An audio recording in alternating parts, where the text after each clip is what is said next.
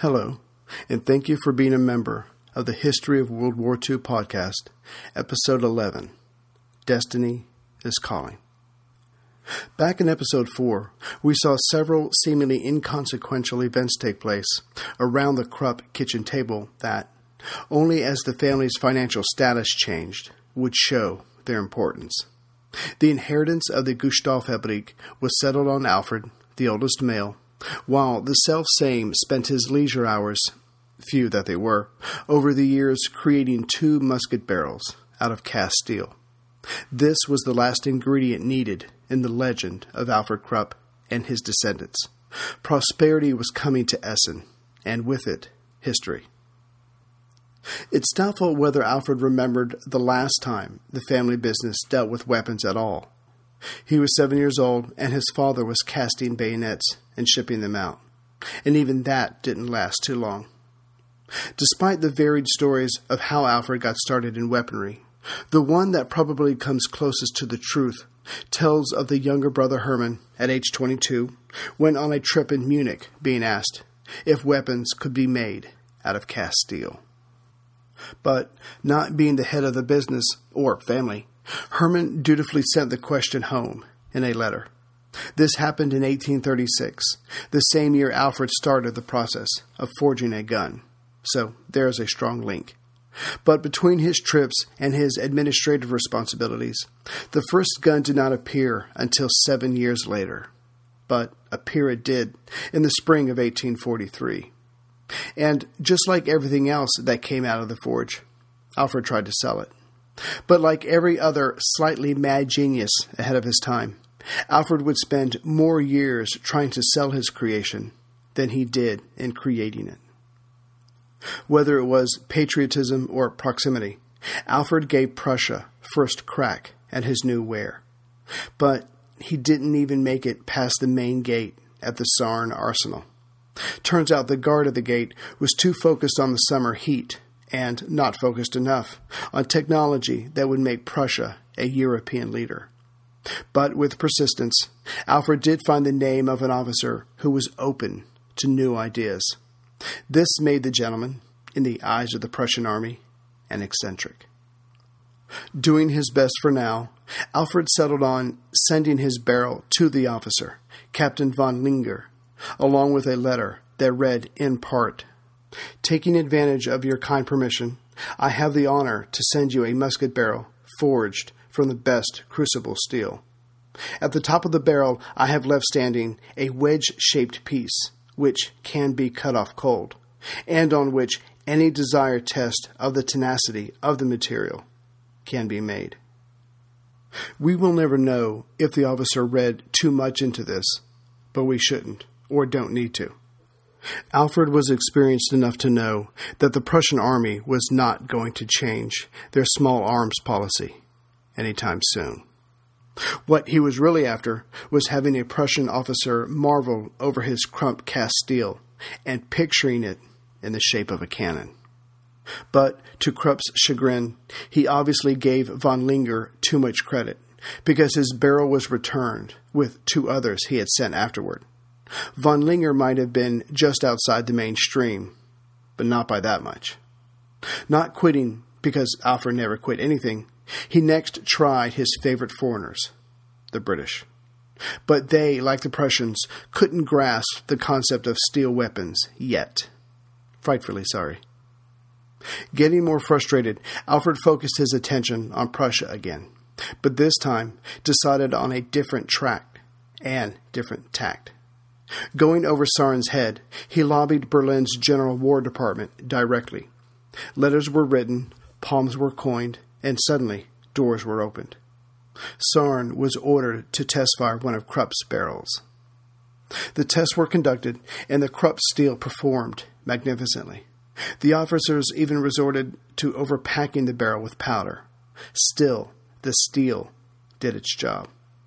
As soon as Alfred heard this, he wrote a letter to General Hermann von Boyen, who had retired after the struggle with Napoleon was over, but had recently been persuaded to take the position of Minister of War. But if the young officers were blind to steel weapons, the older von Boyen was truly sightless. On March 23, 1844, Alfred received a letter from the Department of War.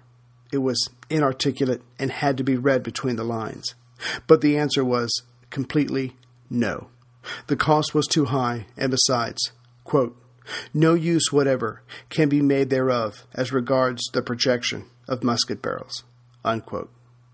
Truly sightless.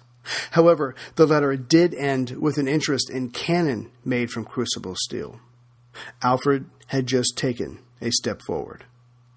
But there was a caveat: how to make the cannon without tooling up before Berlin placed a single order. There was no way.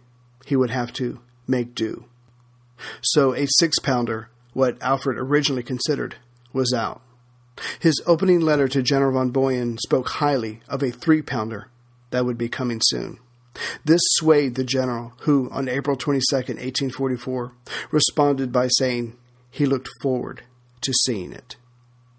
The swaying argument Krupp used that brought the general round was the phrase, I should have one, quote, within a couple of weeks, unquote. But Krupp misunderstood the complete process of cannon making. It was much more involved than he could have realized, and so the weeks went by, then months went by, then years went by, and at some point the old Minister of War went by. It wouldn't be until another 3 years and 5 months passed by before Alfred delivered on his promise. And when he did, no one noticed or cared.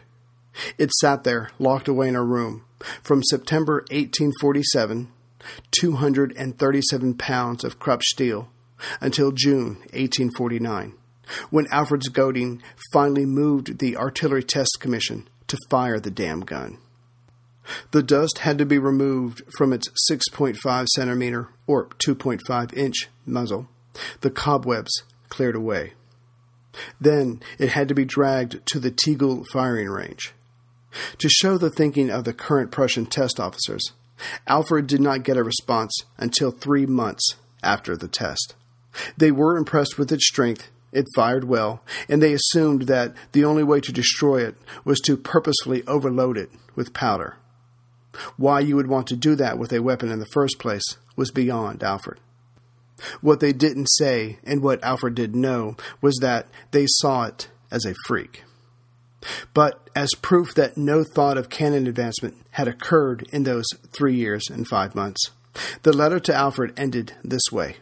It was superb, but can you make a bronze cannon last longer? Or are iron ones? Can you make them bigger? That would be of interest to us.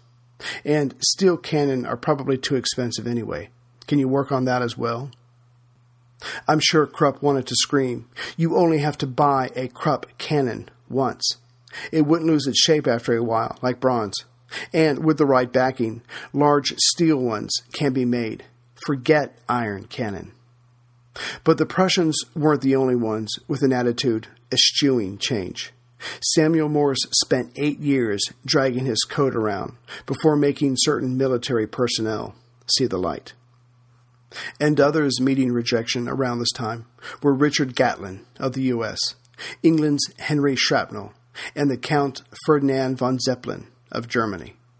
Change, especially sweeping change, is the equivalent of a revolution to military thinking. Alfred took the rebuffs personally, as he always did, but what he couldn't get past was the hostility behind the nose. He didn't understand that before he and others like Morris, Gatlin, and Shrapnel came along, a ranking officer could, generally, go about his profession and plan out his battles with tactics that hadn't changed in centuries. After all, the Chinese had been using gunpowder since 1232 without any major changes, and cast bronze cannons had been around since the 1400s. But besides a few other changes or alterations, improvements just meant better methods. No real change, no real innovation. Not that innovation was needed, a general of the times would argue. After all, Wellington defeated Napoleon with bronze cannon. For him, and others like him, the proof was in the pudding. It turns out that Alfred met his Waterloo at Waterloo. So, late in 1849, Alfred put away his cannon blueprint and instead focused on the world's first upcoming fair to be held in England's Crystal Palace in 3 years hence, 1851. At the time, the standard by which European industrialists measured greatness in the cast steel business was who could make the biggest block of cast steel, called ingots. And for Alfred, this really meant who was organized and disciplined enough, because organization and discipline were the key ingredients to making large ingots. So, following his barked commands, Krupp had his men pour 98 crucibles at the same time. The result was a 4,300-pound ingot cast in one piece. By April 1851, Alfred was in England, readying for the fair. He kept detailed, almost minute-by-minute notes of his progress. One of his letters mentions the weldless steel railroad tires they will make on his return. The fair was about more than just showing off. It was everyone's chance to make business contacts. Within days of the fair, Krupp had a contract with Mr. Thomas Prosser to represent Fried Krupp of Essen in the U.S. concerning railroad tires. These two companies, Krupp and Prosser, would have a long history together. As the fair got closer, Alfred became more stressed. His ingot had not shown up yet. After all, you have to be careful with a 4,300-pound piece of steel. But the Sheffield's ingot was there, all 2,400 pounds of it. Alfred could insult Sheffield all he wanted, but if his didn't show up, his angry words were just that, words. Getting more anxious by the second, Alfred wrote home and had the factory send anything else that might impress the judges. Soon, his rolling mills for mints, 8 carriage and buffer springs, and his railroad axles were on display.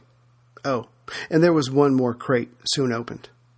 Once on display, it was simply described as gun and carriage. Surrounding it were cast steel cuirass breastplates. As the ingot had still not shown up yet, Krupp, ever the salesman, went to work. For whatever reason, and history was changed for this, he decided to show off his 6-pounder. It was polished to a mirror finish and mounted on hand-rubbed ash, the wood glorious in its contrast to the cast steel. And arranged all around the cannon were 6 shining armor breastplates, and over all of this was a military tent. Atop the tent was the Royal Prussian flag and shield. As a display, it was a marvel, and it worked. Men were stirred, thinking, with Napoleon safely gone, of military glory and honor. The ladies swooned in thinking of young, strong men in tight uniforms. But all this came to a quick end when his ingot finally showed up. Everyone gaped. Alfred joked that it was the Sheffield ingot's grandfather, and he was right. The Sheffield forgers was embarrassed, and Alfred glowed. His ingot's size, its weight, its obvious perfection. The judges handed Alfred the gold medal and proclaimed him a genius. Even Queen Victoria stopped by Alfred's tent to momentarily admire his exhibition. After all was said and done, a few English newspapers let love of country rule them and proclaimed Krupp's ingot flawed and weak. However, most English papers told the truth and marveled at it. The cannon did not sell after the fair, and that was almost okay with Krupp. People in the business went on and on about his ingot, but the public talked about his gun. And for this, Alfred felt that he could see into the future. He would go to every fair and bring his cannon, and others he would make as soon as he got home. Just after the fair, Alfred turned 40, and as it was 1851, it was assumed that most of his life was behind him. But Alfred didn't care. He was who he was, hard, tough, unbending, and he was beyond learning anything new now.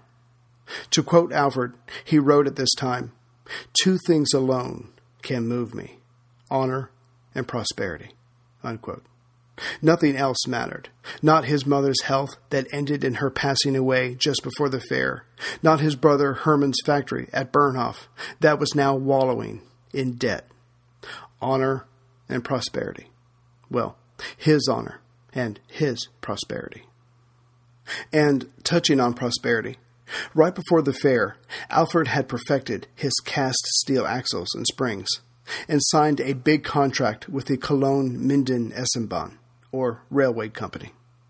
This contract covered the cost of building a shop just for the railroad business, and its future was never in doubt.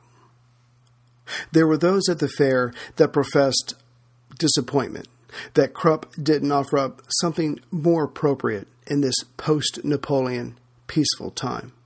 But they, not Krupp, were wrong in reading the tea leaves. In fact, U.S. companies had displayed a plow, beautifully arranged with a shiny coat and American paintings hanging around it. But no one paid attention to it. Even though his mother's death only earned a single line in the thousands of letters he wrote, there was one personal issue forcing its way to the front of Alfred's mind. His mother was gone, and his sister Ida, now with her cash settlement, had taken up her own life. Who would take care of the house? Who would take care of any children that any of the Krupp line might have? Who would take care of Alfred? There was only one thing for it. He had to get married. So, like all his other business dealings, he began to shop around for the best bargain. It would take a while, but he would close this deal, just like he did all the others.